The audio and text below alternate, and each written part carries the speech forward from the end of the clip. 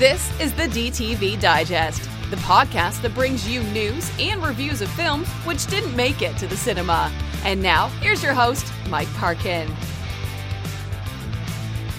Hello, everyone, and welcome to the DTV Digest, the podcast which brings you reviews of films which didn't make it to the cinema and instead went straight to DVD, Blu-ray, and streaming media. I'm your host, Mike Parkin, and joining me this week are Richard Halls. Hello, everybody. And Stephen Lockeridge. Hello. Hope you're feeling better, Steve. Welcome back. Yep, all right now. Awesome. So this week we shall be looking at the Tom Berenger thriller Blood and Money. Then we'll be looking at The Witches of Amityville, which was written by a certain friend of ours. Our short shot this week will be Dino Feast, which comes from Red Giant. And then our DTV throwback is the Mark L. Lester directed film, The Night of the Running Man. So without further ado, let's crack on. Our first review then is Blood and Money. Tom Berenger plays Jim Reed, an elderly loner camping out in the wilds of northern Maine, hunting for a buck deer. When he accidentally shoots a member of a gang of armed robbers responsible for robbing a local casino, it sets off a chain of events which find Jim now being hunted through the snowy wilderness. Okay, so if you were to look at the trailer for this, you'd be expecting something along the lines of Braven, some sort of action-packed sort of thriller. But this takes a long time to get to that section of the film. It is much more inclined to spend time with Jim Reed, so we sort of delve into his life and how he sort of ekes out of an existence at the moment, and certain characters that he comes across. Rich, over to you first. Yeah, I think you're right. I mean, the film, the original title of the film was Allagash, which is a very, mysterious title. It's actually the name of the location in the movie where a lot of the action takes place. But it doesn't really tell you anything. It's quite, abstract. So they've gone for something a lot more commercial by amping up so, well, what happens in this film? Well, there's blood and there's money. Right, let's call it Blood and Money. Right, it sounds like a thriller. You put Tom Berenger there on the cover. You're thinking Deadly Pursuit. You're thinking like a throwback to the 1980s with Sidney Poitier and stuff. And instead, what we've got is what starts out as much more of a character piece. And for my money, that's the best part of the movie.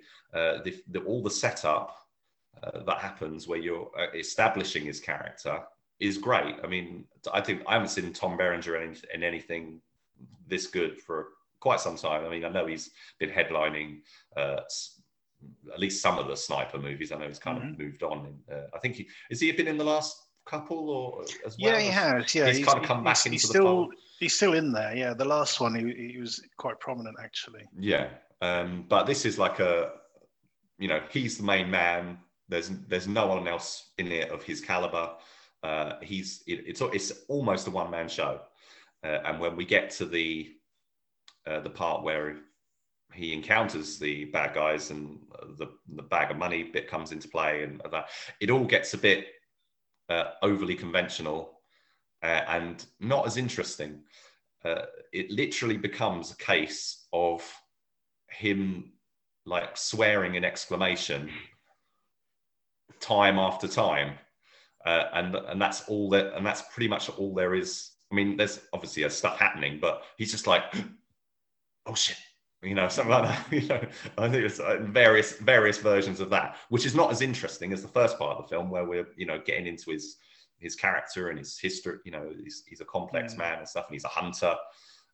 He's not really a heroic character at all, but there's a certain feeling like he's looking for some sort of redemption, which is one of the themes that happens in the film. So yes, I liked it. I thought it was very nicely made, and Berenger gives a great performance, but it's the first part of the film that's the best for me. Steve, over to you. Yeah, I agree with Richard, to be fair, with everything he's just said. It's glacial pace on it, but like I say, for that first hour, it works. the character study. You know, you're getting little snippets of what's happened in his past and what's, you know, turned him into what he is today, and then it just kind of goes down cliche canyon. To be fair, you know, it's what the end's going to be as soon as it twists, and then like Rich said, it's just following him around, dodging people and swearing after that, and it just gets a little bit repetitive. But also, like Rich said, to me, it was kind of like, you know, Deadly Pursuit 20 years on. You know, he's kind of like revisiting that character from 88 or whatever it was. But yeah, it's okay. I mean, I'd recommend it, but one of the problems with the film is that it's so things happen so conveniently. So he meets a character, then he meets another character, and wouldn't you know it, there's a connection between the two. And then later on, in the middle of nowhere, at the beginning of the film, it tells you this stretch of land stretches over, you know, miles and miles. Or 3 million acres. Yeah. And so he's in the middle of the forest, and he turns around, and well, wouldn't you know it? It's like there's this character that you met earlier, just all of a sudden has appeared behind him at this key pivotal moment in the story. And I couldn't help but laughing at that. Yeah. See, I disagree with you guys. I love the cliches in this. I enjoyed the opening bit, but I was more of the opinion of, when is he going to get to the fireworks factory? You know, kind of attitude. And the moment when he realizes he left his cigarette butt at a certain scene and had to go back and retrieve it, that's when the film really sort of kicks off for me. The sort of coincidental meeting in the forest, it's incredibly coincidental, but it does sort of immediately you're thinking, oh no, does that mean that this guy is one of the robbers? You know, because he just happens to be in that particular area, and you're kind of hoping he isn't, but you know, things go a certain way. So I couldn't help but think of, like, you know, almost like a John Rambo sort of character, but sort of toned down. You know, but and the swearing bit, I kind of like, because you know, he's not cool, calm, and collected. It's like, well, I've run out of ammo. I pick up another person's gun. Oh fuck! It hasn't got any bullets either. Sort of thing. You know, that's kind of what he was reacting to a lot of the time. And I like the fact that he left the map. And at the end of the film, where that scene in the diner, I kind of went, oh no. You know, that bit right at the end. Yeah. And luckily, you know, the camera sort of lingers for another minute and something else happens. But yeah, just at that moment, I thought, oh no, sort of groan. But no, overall, I thought this was really good. I really enjoyed it. It sort of built up his character really well. I must admit, I paused it when he pulled out the newspaper clippings, and I was thinking, why is it Americans always have fucking newspaper clippings? You know, obviously it's just such a a plot contrivance. But I must admit, I paused the film at that point just so I could lean in and read what the newspaper clipping was. Ooh. You know, it wasn't talking about like a shop opening in somewhere. No, so completely irrelevant. No, it was literally a full article. You know, they actually gone to the trouble of actually writing a full article about what had happened to his daughter and him, and it suggested that he had actually absconded, and was maybe sort of hiding out up there. But yeah, no, I thoroughly enjoyed it overall. Yeah. So, I think in terms of, you know, the hunter becomes the hunted kind of subgenre. We've been there before. I think it's a good example of it. The villains of the piece are very one-dimensional. Not very clearly drawn. They don't they don't cast anyone of prominence. No. to draw any particular attention to them. They're almost incidental, which I think is quite interesting, because the focus is purely on Berenger's character. Yeah, but that was the thing that slightly annoyed me with it, because you don't get anything from them. No. They're just set up as cannon fodder in a way, and it just... I think it may, because you spent so much time building his character, just that little bit more from them might have just pushed it a bit more. You know what I mean? Yeah. Well, another film doing this story would have had it turn out that the guy who was the sort of leader of the group was like an old mate of his, or somebody who was in somebody he was in the war with, or somebody he knows from town, or anything like that. That they've got this connection. But no, they didn't even go that route. It was kind of all kept very at a distance, which I liked. I thought I didn't mind that too much, but it is kind of like that Rambo, faceless, almost anonymous villains kind of thing, which I'm usually not a fan of. Yeah, it did reduce the dramatic sort of dynamic from their relationship, or the non-relationship even.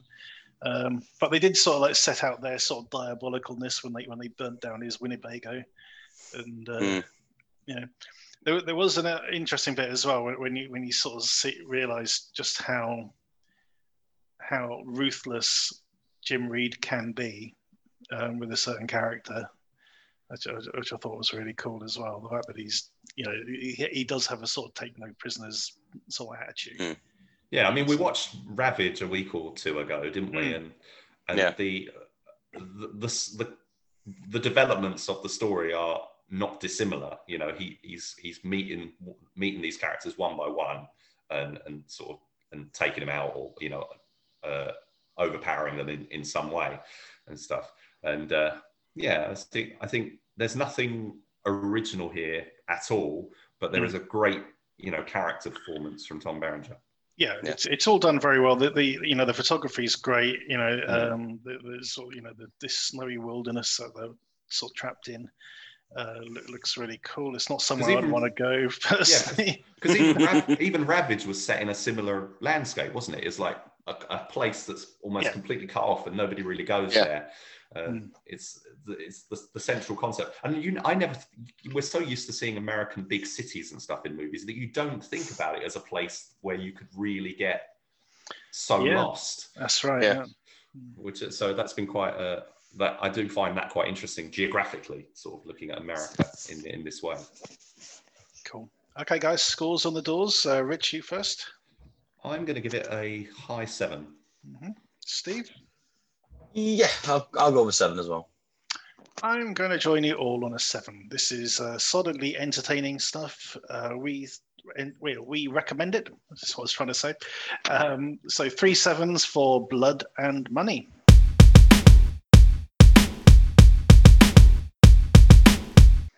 Our next review is Witches of Amityville.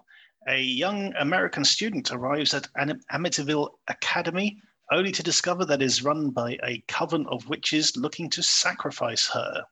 Steve, let's kick off with you. Right. I know you said that it's written by someone you know, is it? It certainly is, but we won't hold that.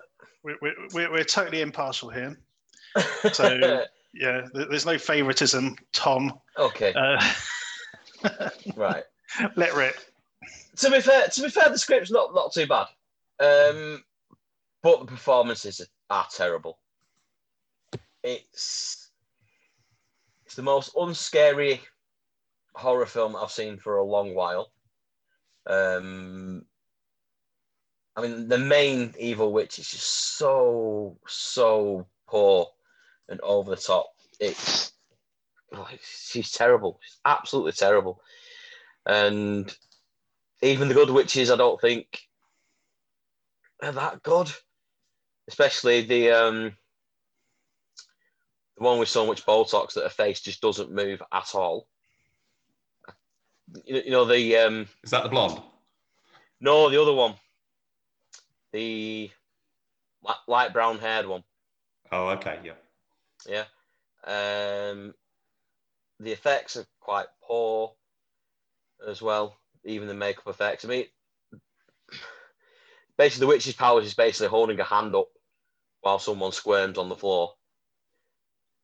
There's nothing. There's no tension. There's no build up. There's no scares there or anything like that.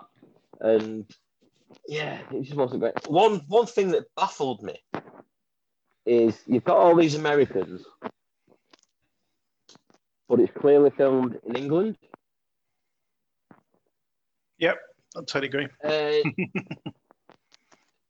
Yeah, especially there's a bit where they go on to visit. Is it Tilda something, the elder witch? Yeah, you're mumbling a bit, Steve. Sorry, and she sat there, and you can see an English light switch behind the head. Mm-hmm. And that, I know it sounds daft, but that really took me out of it for some reason. And I got the impression it was meant to be set in England. No.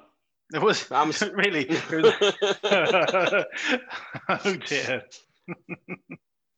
You know, but yeah, I mean, bit more money, bit better performances. It could have been a decent film, but no, I'm sorry, it didn't cut any mustard for me at all. Okay, Rich, how did you find Witches of Amityville? Right. So yeah, I'll address a couple of the points that as Steve... he rolls up his sleeves metaphorically. No, it's not that way. Right then.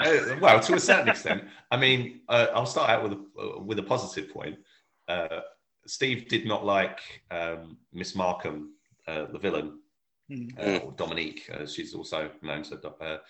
Amanda J. Tyler plays that character, and I thought she was great. I mean, there's definitely a pantomime vibe to this movie. I mean, all the girls' witch costumes, they basically just look like they're going to a fancy dress party, and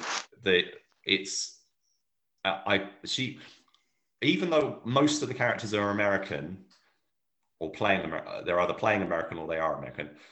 Amanda J. Tyler gets to be English and because obviously a baddie has to be English. So that worked for me. What I liked when the film started, I mean, moving on past the prologue, we get the main female character introduced, the young girl who goes and discovers she's got a great destiny and all that sort of stuff. So she goes to sort of Sarah T. Cohen as Jessica. She was in Clown Doll, also released as Meet Oliver, and she was probably my favourite part of that film, which I remember that one. It's from the same company, Proportion Productions, who've made this.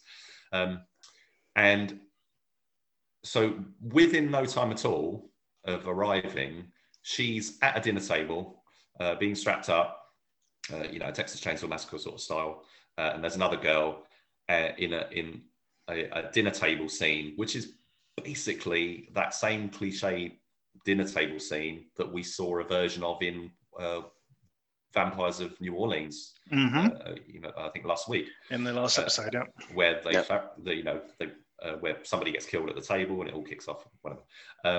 But I thought that scene was played really well. I like there's a throat slitting scene which they really dwell on, perhaps a bit too long, but I thought that was quite effective and it really kicked the film into gear quite early. I thought we were going to have to wait a lot longer with build up, so I like that. I'm glad Steve picked up on because him not seeing as many of these films as perhaps Mike, you and I have, that he picked up on the obvious Britishness of it, even though it's supposed to be America. I think that is a stumbling block, because I know it's done for marketing reasons and international sales reasons, whatever, but I do wonder what American audiences in particular think when they watch a film like this, when the architecture of the buildings is so clearly different to their own. On the left. Most of this was made down in Kent, where I live. I think I actually looked up one of the locations. It's down in Deal by the seafront, a bed and breakfast there. So that is, that's jarring. It's constantly jarring you when you're watching something like that. But take the American act. I mean, some of the actors in the film are Americans, so there is some credible stuff in there.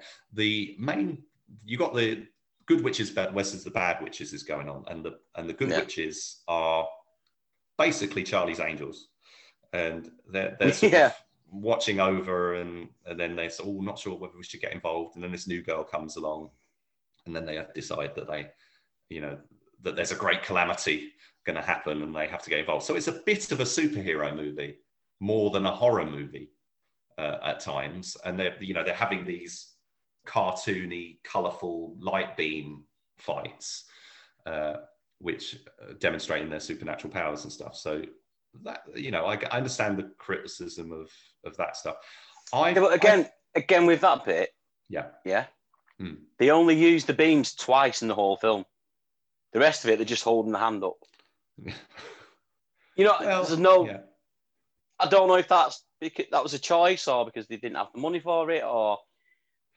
Well, we've got to say these are very low budget films. I mean, these guys, Proportion Productions, for better or worse, what we think of the movies, they are cranking them out, and they're clearly doing good enough business. I mean, the director of this film, Rebecca Matthews, she's already made 2 others called Pet Graveyard and The Candy Witch, both of which at the moment are free to view on Prime. I haven't had a chance to check them out yet. But Pet Graveyard is basically was sort of a mockbuster cash-in on the Pet Sematary remake and stuff like that. So I'm quite. They're already developing quite a status in the sort of low-budget British film community, just from just making several films a year, and improving, I think, incrementally as they move on. I think that's fair to say. This reminded me at times of the film Village in the Woods, Mike, that you and I covered quite a while ago. What I liked about that film was it was distinctively British and English specifically, and it was playing to that. Whereas this could have done the same thing, which I think is a shame that they didn't. I think it should have. Yeah. I think it would have been a stronger film if they'd have gone that route. Now, when Tom wrote his original script for them, this is Tom Jolliffe, a sometime contributor to the show here. When he wrote his script, I'm not sure if he envisaged it as American characters or not. I don't think that necessarily matters at the script stage, but in terms of the way it's performed, it does come across as a weak point, I think. And also this is a very female-centric film. There's only like one male character, and I think that kind of undermines it because he's like a demon man, although he's supposed to be he's being brought into the world as kind of submissive to the main Wicked Witch character, but it almost seems like it's all about a man, kind of thing. It's like looking at it from a feminist angle kind of thing. But to an extent the film is I don't know. It's almost like, even though it's a movie made by women, I'm not sure if it's for women. The female characters seem quite. It's not a sexy film, but there's a sexualized aspect, and like I say, the sort of fancy dress sort of costumes that the girls are wearing and stuff. It's not very. I don't think it's. Do you know what I'm getting at? It's not. I do, but do you know what I thought of with the 3 Good Witches? Yeah, I thought they were sort of more or less modelled on the Witches of Eastwick. So if you take the 3 characters from Witches of Eastwick, after they meet Daryl Van Horn, and they sort of come out of their shell a bit, so they're all sort of more vampish and sexy. That's the way I saw them. They're sort of, they're 30 to 40 years old, but still sexy kind of thing. They're not sort of 20-year-olds trying to play older characters. Well, no, the thing is with these characters is they're quite pure. They're the White Witches. They're they're quite pure. Although at times some of the outfits they're wearing. I'm only thinking in appearance, not in actual character. That's what I was thinking. There's got. That's what I meant by when I said it's like this Charlie's Angels kind of thing. It's not very, perhaps as. I don't know if they were trying to go for something empowering. It's me as a man watching this. I'm bringing this weight to it, and that's not intended or something. But it seems like it's not. it's not quite the film it could have been. But, you know, it is borderline exploitation, but it doesn't go down that particular route. So it's sort of like trying to have it both ways. I don't know. But I think if it had stuck to its British roots and told a story, you know, almost evoking like Doctor Who-ish sort of, you know, vibes, you know, the sort of supernatural tales of, you know, I'm thinking of specifically like 1970s horror, Wicker Man, you know, anything like that. I think that the tale would have been stronger for that, whereas the American element just doesn't work. I mean, also the character, you know, turning up in the forest and walking through to this house and stuff. That sort of undermined it to me, but I did have fun with it. I did, not necessarily always for the right reasons. I did like some of the visual effects. I liked quite a few of the performances, especially, say, Amanda J. Tyler as Miss Markham. I thought she was a lot of fun. And although I imagined in my head a different, you know, that there could potentially be a different version of this movie had they gone down a different route, I still thought it was quite fun. And there's a sequel to The Craft coming out soon, or a remake or whatever it is, you know, a DTV sequel, and I think it's quite well timed for that. Now, this film was originally called Witches of Amityville Academy, as it did on the screener that we watched, and they've dropped the Academy bit.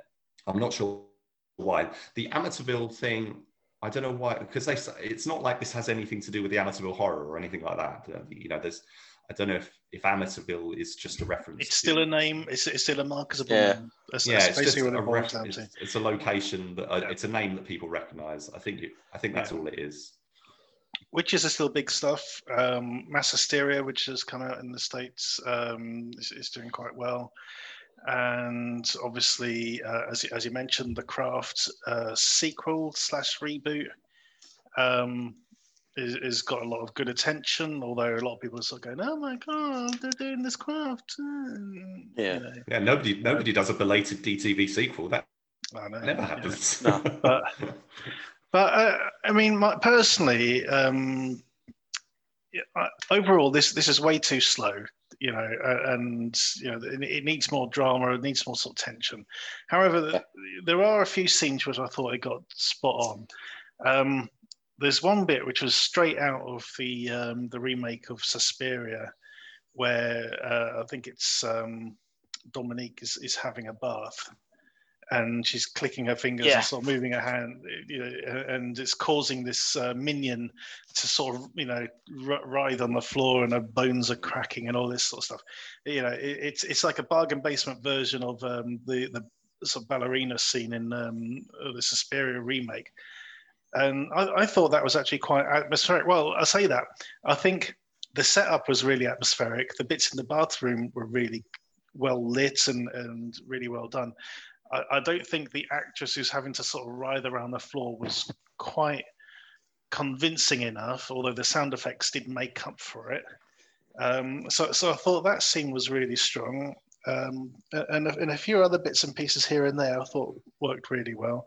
The throat slitting scene you mentioned, Rich, early, sort of kind of made me giggle a little bit, because the pressure of the blood was basically they're trying to sort of collect the blood in a bowl, which they're holding below her throat. Yeah, it was spitting all over the place, though. It was spraying so fast. It was going out at a right angle, you know. So I don't think they actually managed to sort of scoop up any. It probably just sprayed everyone. But anyway, you know, these things happen, I guess. But that's part of what I meant. I think they were lingering on that a bit too long. A bit too long, because it did sort of basically show it up as a bit of a gaffe. But I think this is one of those films. It's relatively competently made. And that sounds like a really horrible backhanded compliment. The thing is, me and Rich had to sit through The Vampires of New Orleans last week, which probably had twice the budget and looks twice as worse as this does. At least there's witches in this one. At least there's actual witches in this one, you know, and you know it doesn't have these sort of stupid avid farts and everything going on, you know. Oh no, it's much more restrained. It's much more restrained. Yeah. You know, that's the Britishness coming through, I guess. if, as you said, Rich, I think if they'd actually set it in England, it would have solved a few problems. They could have kept the American cast and just said, yeah, they've come to this exclusive boarding school or whatever,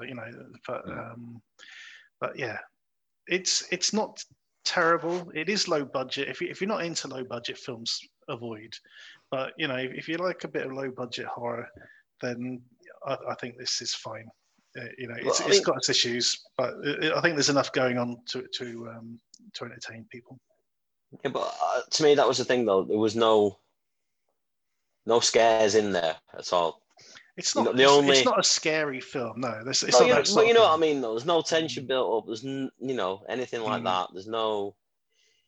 The only, like you say, I think the only decent half scares are the bit with the woman on the floor and the throat slitting scene. That's probably about it. Everything else is just. It could be a PG. It could be. You're absolutely right. Yeah, I mean, if they cut out the throat bit, yeah, this could probably easily pass for a PG-13, and it would have, it would fit in with that audience. It really would. That sort of craft remake reboot audience. It would fit in with that. Or even, like what was that X-Men New Mutants thing? Out recently, it's that kind of setup, isn't it? It's like an elite or exclusive school or location or whatever, where a bunch of people with special abilities and that was kind of horror inflected as well, from what I noticed. But I mean, we've seen all this kind of stories quite a lot. I think I'm interested in seeing what low budget British filmmakers are doing, and how they're growing. And I think this definitely showed me some growth from Proportion Productions. Yeah. And also I have that interest in, the fact that they make them locally, so there's all these different aspects that sort of come to play that I can bring to it. Would another person, not who doesn't have those interests that I have, like Steve, who has different expectations of a film. I can see. I think they're probably more going to be like how Steve has reacted. I can see, even though there aren't any at the moment, but I can see the IMDb reviews in my head already. I read some this morning for another film, and I was like, yeah, you got no chance. you got to get roasted to hell. But anyway, I mean, enough about IMDb and that, their pantheon of idiot reviewers that they get. Steve, what are you going to score? Witches of, I nearly called it Witches of Eastwick. What are you going to score? Witches of Amityville. A 4. A 4? Yeah. Rich? Yeah. I think I'm going to go a 5 on this one. I'm going to give it a 5 as well. So yeah, 2 4s. Sorry, no, count. Learn how to count, Mike. 2 5s and a 4 for Witches of Amityville.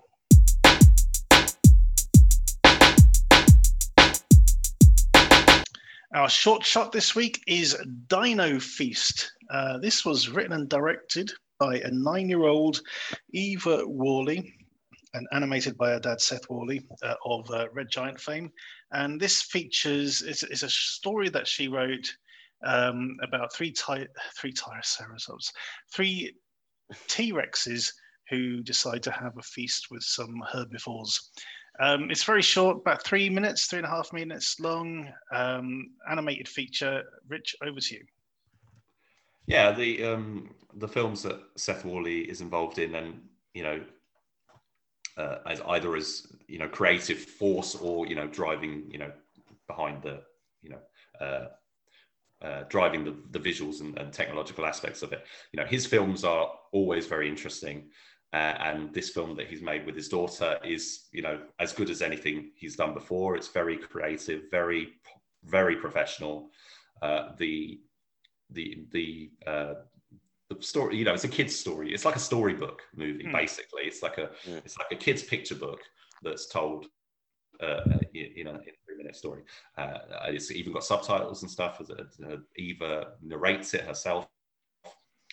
She's done these drawings of dinosaurs that her father's animated, but he's put them in a real world background, so it looks like Jurassic Park sort of world, but with like these really, really sort of sub Peppa Piggish kind of drawings, really, of dinosaurs fighting, and it's really funny. It's really well done. There's a lot of there's a few at least Jurassic Park references in there, like sight gags and stuff. It's very playful and well worth 3 minutes of your time. Yeah, definitely. Steve, what do you reckon? Yeah, again, agree with Rich. I thought the animation was really nicely well done. The style of it was lovely. The narration was great.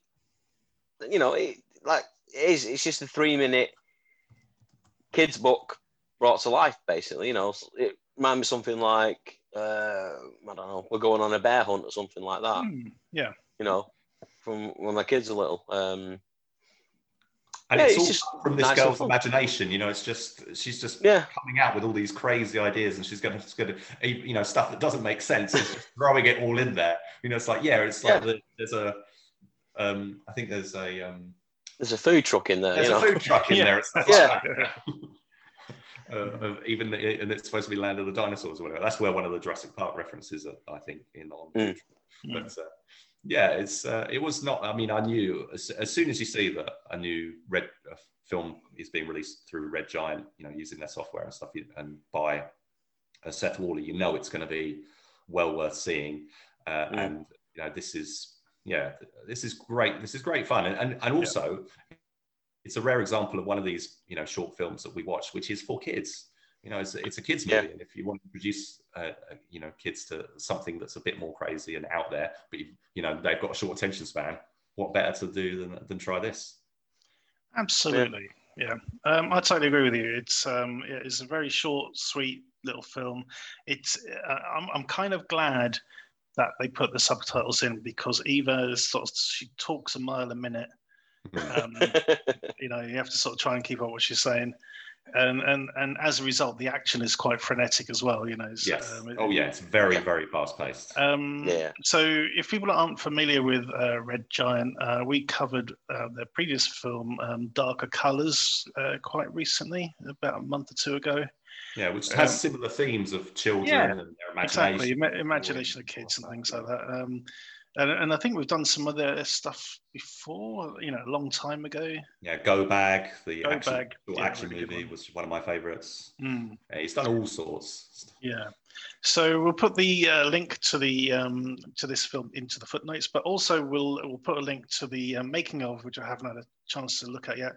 But one of the things that Red Giant do, they do a lot of these sort of tutorials and things, don't they? And they use these sort of short films format as a way of sort of showcasing particular techniques. That reminds me of one they did, which was the fight in the alleyway, or hall fight or something, I think it was called. Oh yeah. I think there's a lot of them. There's loads. There's Film Riot do a similar thing as well, so you might be thinking of. It might be getting confused. But Red Giant RFs, basically they're a software company, and so the making ofs kind of show you the different tools that they've done. He does it really quickly of running through. I did this using this particular software and whatever. So if you're a young filmmaker or an older filmmaker or whoever, and you want to get a glimpse keen to learn about how can I make this happen. These guys are just doing tutorials all over, all over the place, and that's particularly what Seth Walley's really good at. He makes amazing films, but he's also a great teacher. Absolutely. So check it out. Check out the short and the making of in the footnotes.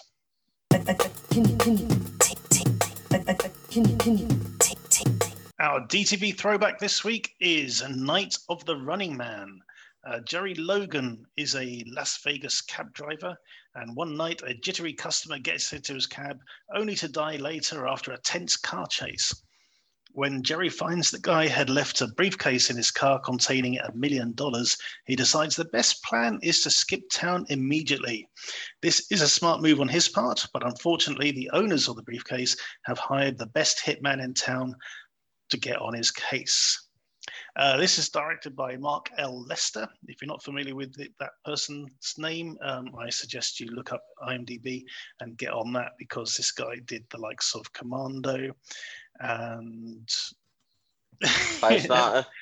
Firestarter, of course, and SIS Extreme Justice, Showdown in Little Tokyo. Showdown in Little Tokyo. Class of 1999. There we go. Yeah, loads and loads of films. Did he? He also did 84, didn't he? Class of 84. Class of 84. Yeah. So he's a great director, basically. So this one has Andrew McCarthy playing Jerry Logan, and lots of smoking going on. This is filmed in 93, I believe, 93, 94. It came out in 95. 95, there you go. But even better than Andrew McCarthy, we've got Scott Glenn, just at his most laconic, incredibly fit body, as we find out in this film, and with a really interestingly nasty streak. Steve, how did you find this one? Right, well, I've not seen this before, but I remember seeing the trailer when I was a kid, and it even showed the main, the torture scene in the trailer. And yeah, I really enjoyed it, actually. I was very surprised that Scott Glenn is just phenomenal in this. He really is. He's an absolute bastard. There's no denying it. And, he's in bed with this, I presume she's a prostitute. At the beginning, she's like, "Oh, I want to get to know you," but no, just kills her. That's it. Gone, dusted. And and John Glover as well. I thought he was great. I've not seen him in anything for ages. I think the last thing I saw him in was like Smallville years ago. Lex Luthor's dad. Yeah. He was great in it as well. It's just one of them. I don't think it'd work nowadays. I think with the stripped back technology, basically the only they'd find him in seconds, wouldn't they? the only thing he's got is a mobile phone. That's it. But the way he tracks him, I thought was clever as well. But also the way he kind of gets out of it, and I think the only thing that kind of let it down a bit was the love affair with the woman, Chris, I think she's called. It's just a bit too quick and convenient, to be fair. But no, I had a lot of fun with it. Really did. Yeah, they sort of bring that character in quite late into the film, don't they? I mean, the film's like 3/4 of the way through, and all of a sudden he's, courting this this nurse, this sort of love interest. There has to be a young woman who gets caught up in the action. That's true. Yeah. But yeah, this, as you say, this, Scott Glenn's character has a very sort of wide streak of evil. When he kidnaps that waitress and interrogates her, Jesus Christ, that was quite an audacious moment, I have to say. Really well done. But yeah, no, this moves at a pretty fast pace. It jumps around a lot, I must admit, when I sort of like read the title and the sort of synopsis, I'm thinking, okay, so he's going to be running around Las Vegas all night. But no, he sort of goes to Salt Lake City. He goes to Los Angeles. He's jumping from one place to the other, trying to keep ahead. I thought it was great fun. Rich, I presume you'd seen this before. How's it standing up? Yeah, I think I saw it back. It came out in 1995, funnily enough, by High Flyers. That's how long they've been around. So they recently stuff like Witches of Amityville and Vampires of New Orleans. So yeah, they've been around for donkey's years, putting out these DTV movies. This is based on a novel by Lee Wells, and coming to it, now. I mean, when I saw it when it came out on the VHS. It didn't make a huge impression on me, but there was something about it, something. I mean, that cover in particular, Scott Glenn and stuff, that character, it was very memorable. But coming back to it, Mark L. Lester, you're kind of watching it and you think, although it's a completely different movie to Commando, there are Commando moments in it. I mean, so the whole idea of a guy on the run, a woman getting caught up in it who becomes a bit of that's in it. But there's also in Commando. Arnie, as John Matrix, takes the guy and hangs him over.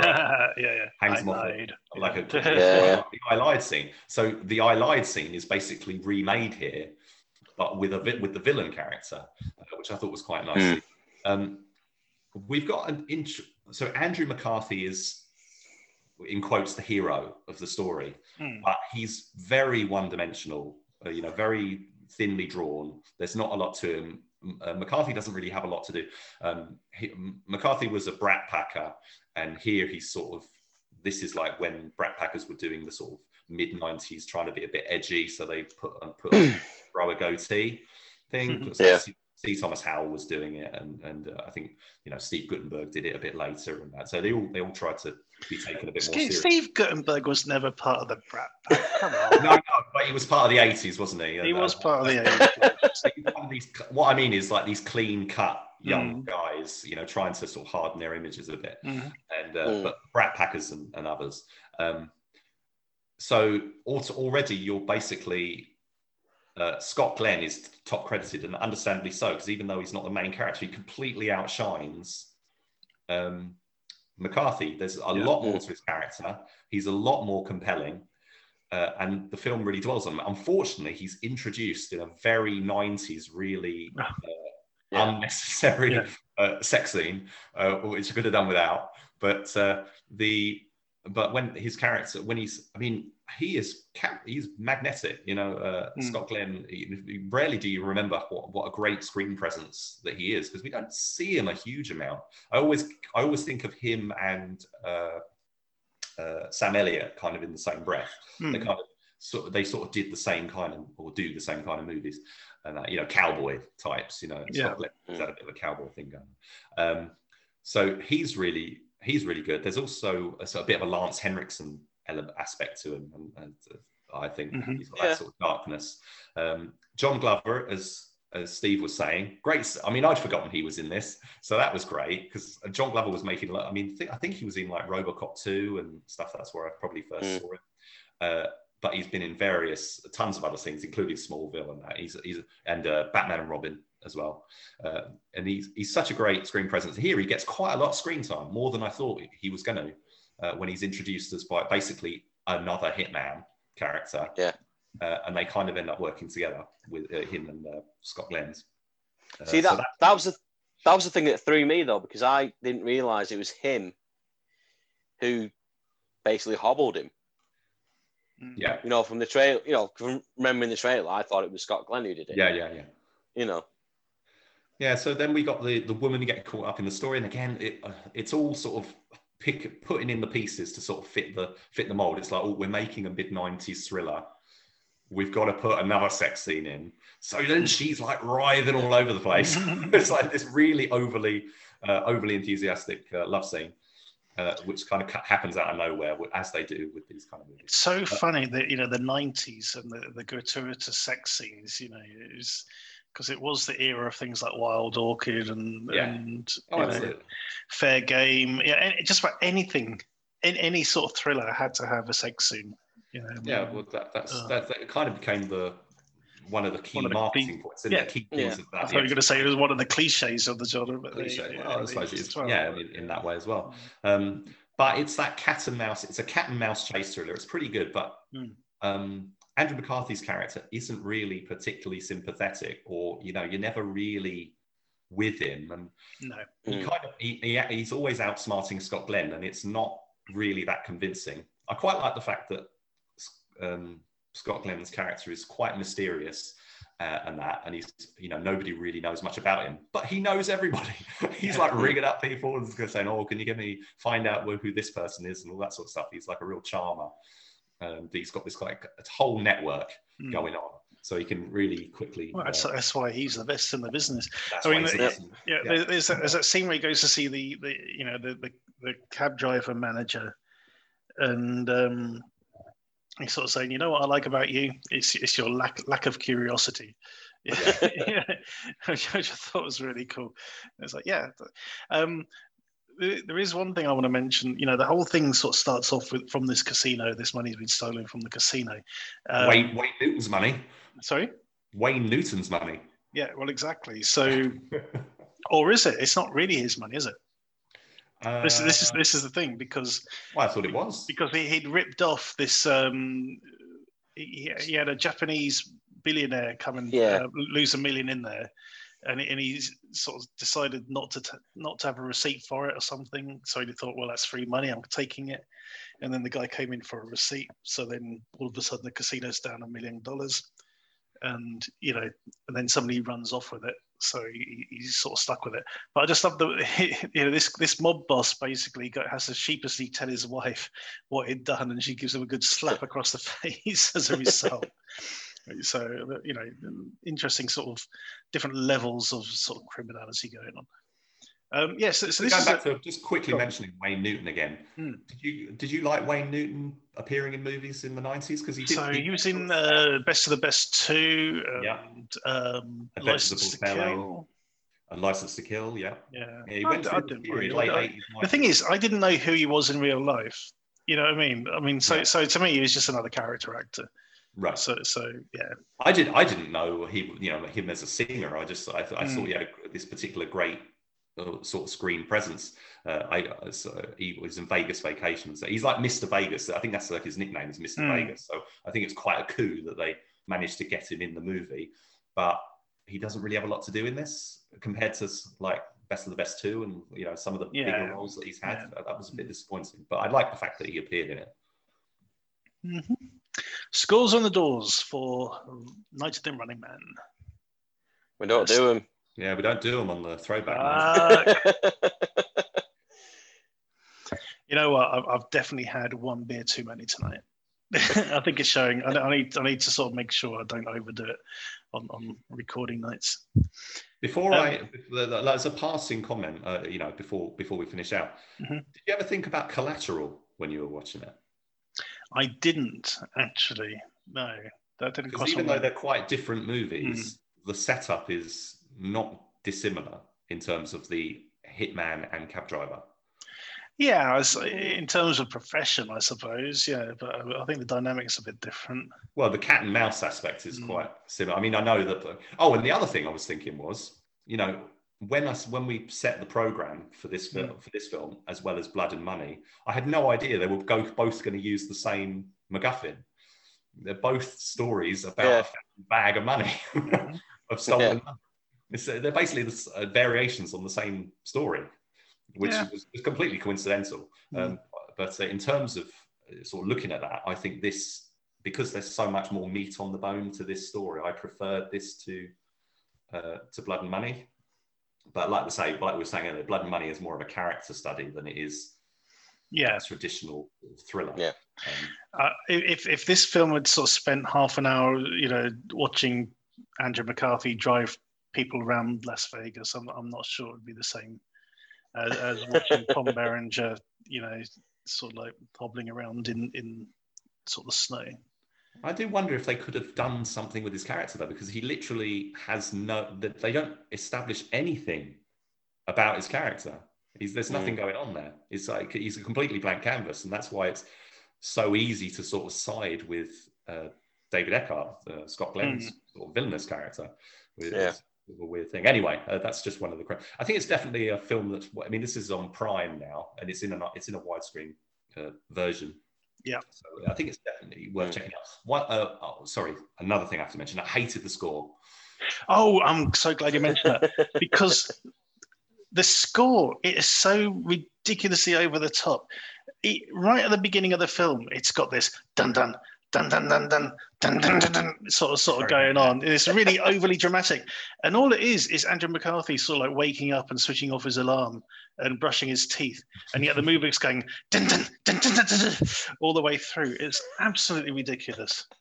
Yeah, the score is by Christopher Frank, who went on to, I think it was like Babylon 5 was one of the big series he did, but he's done he'd done like Universal Soldiers music and stuff like that, and McBain, but Fortress I got a feeling that he forgot to send in a music cue for the opening sequence.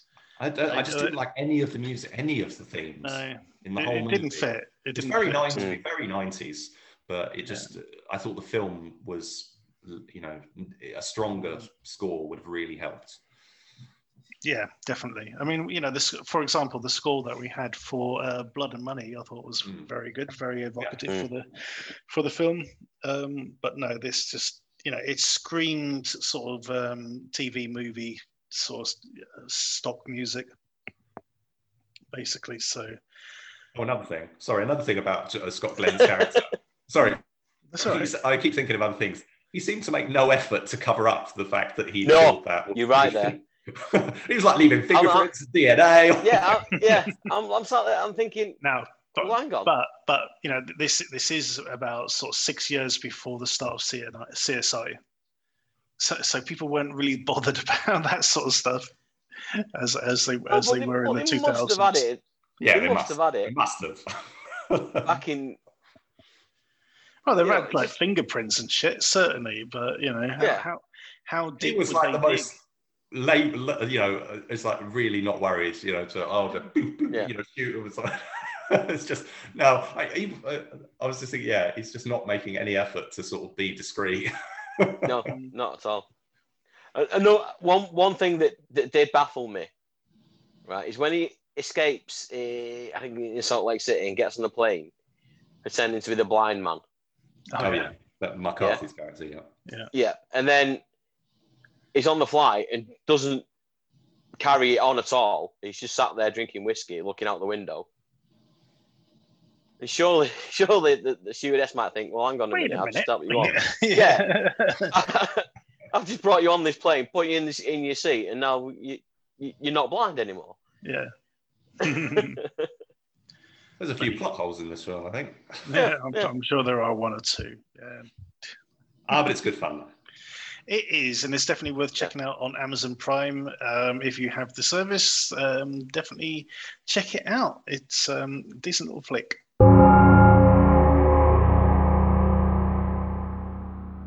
And that is the end of the show. Thank you for listening. Do check out all the links that we put into the footnotes for the trailers for the films that we've been talking about, and for the short shot and its making of. Thank you to Rich and Steve for joining us this evening and talking about all these wonderful films. No problem at all, sir.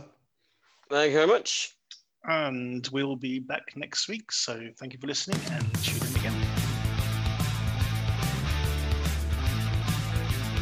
Thank you for listening to the DTV Digest. Let us know your thoughts in the comments and tune in again next time.